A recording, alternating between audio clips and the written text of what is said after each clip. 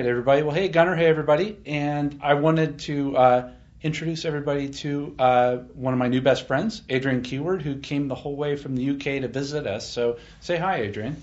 Well, hi, and thanks for allowing me on the show. This is a first for me. Yeah. So I'm really looking forward to having a fireside chat with my friend David.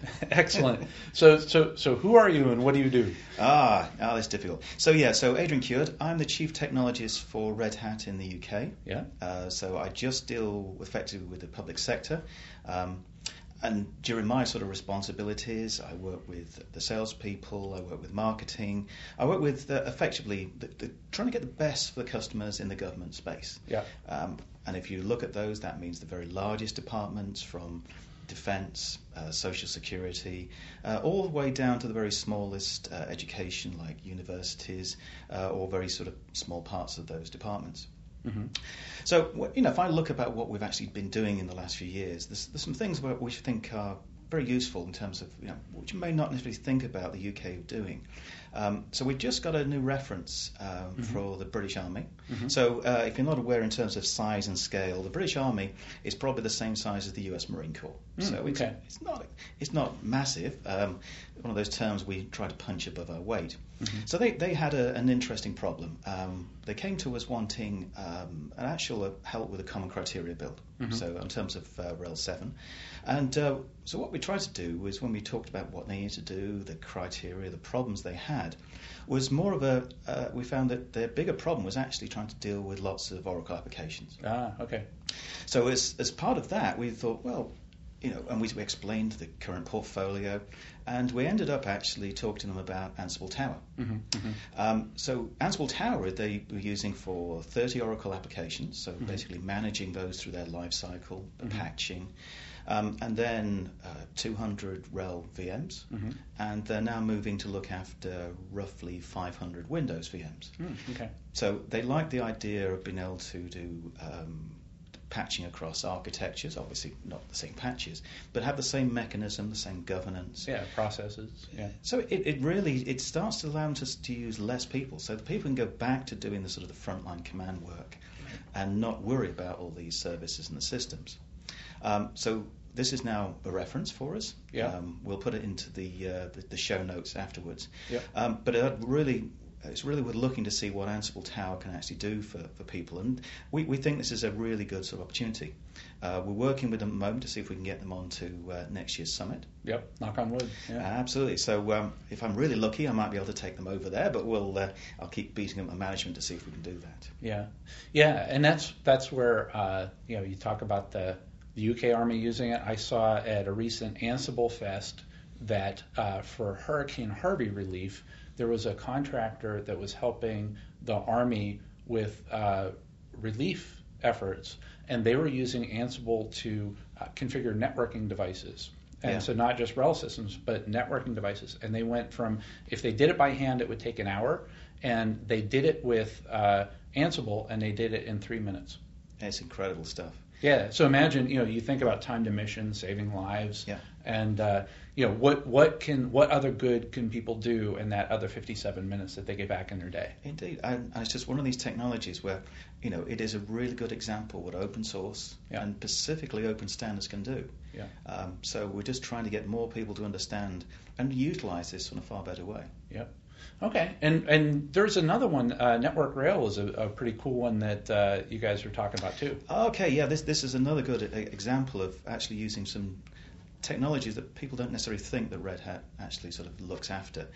So this comes originally from the acquisition of a company called Feed Henry, based out of Waterford in Ireland. Mm-hmm. So this is now the Red Hat mobile system.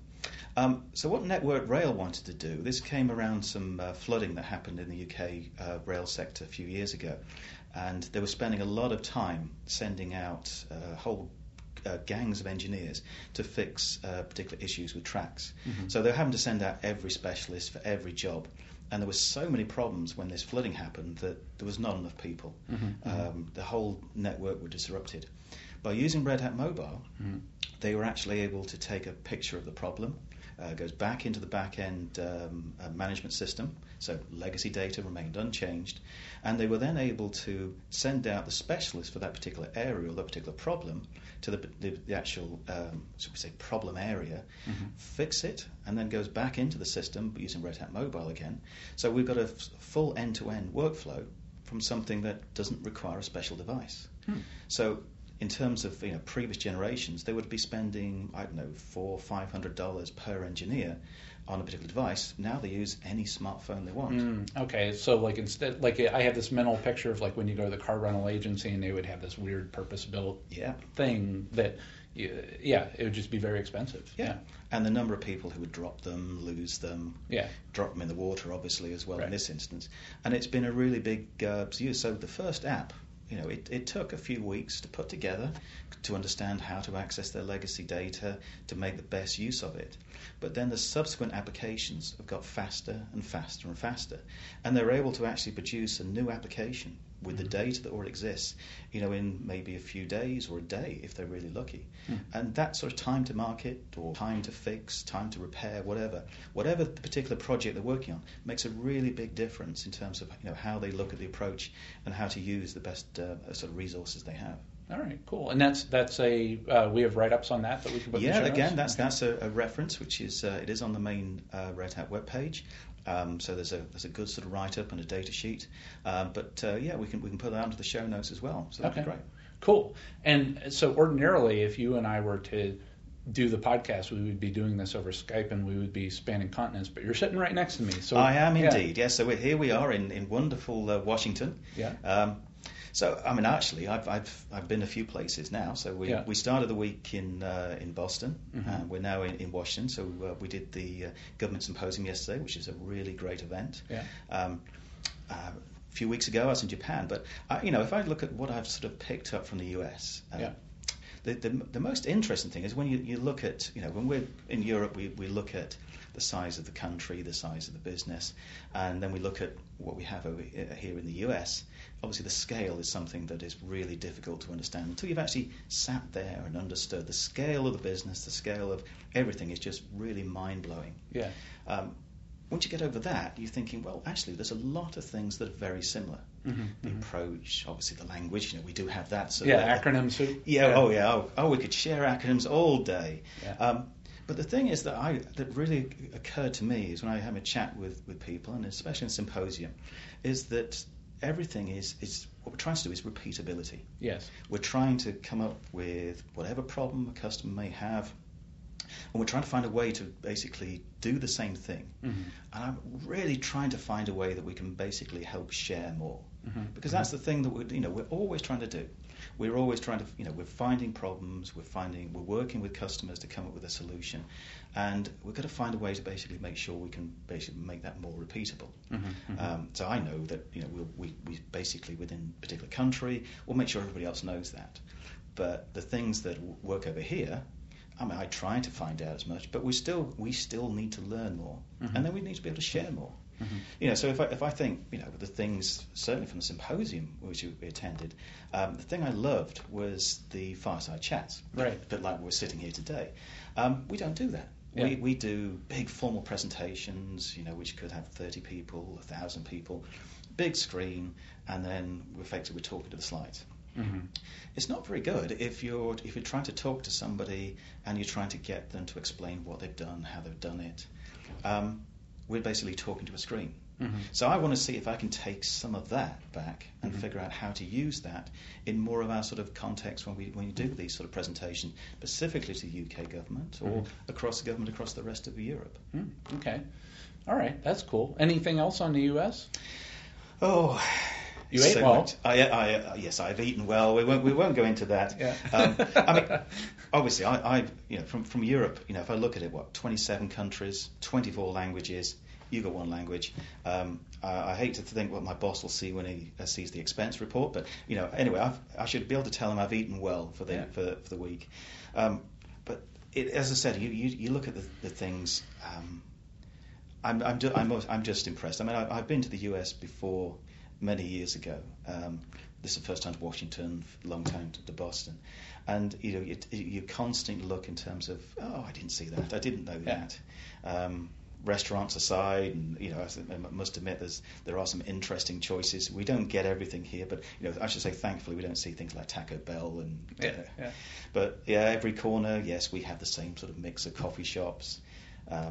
But no, it's one of those sort of things. I'm going to sit back in the next few days and I'm going to figure out, well, what am I going to do? What am I going to be? What I'm going to feed back to my colleagues about what to do. I mean, the first thing is this has been a really good use of time to come out here and to see everybody. Mm-hmm. Meeting everybody in every office has been really great because everyone's so friendly. Everyone wants to share. Everyone wants to understand what you can do and how to. And it's really nice for coming in to this sort of environment.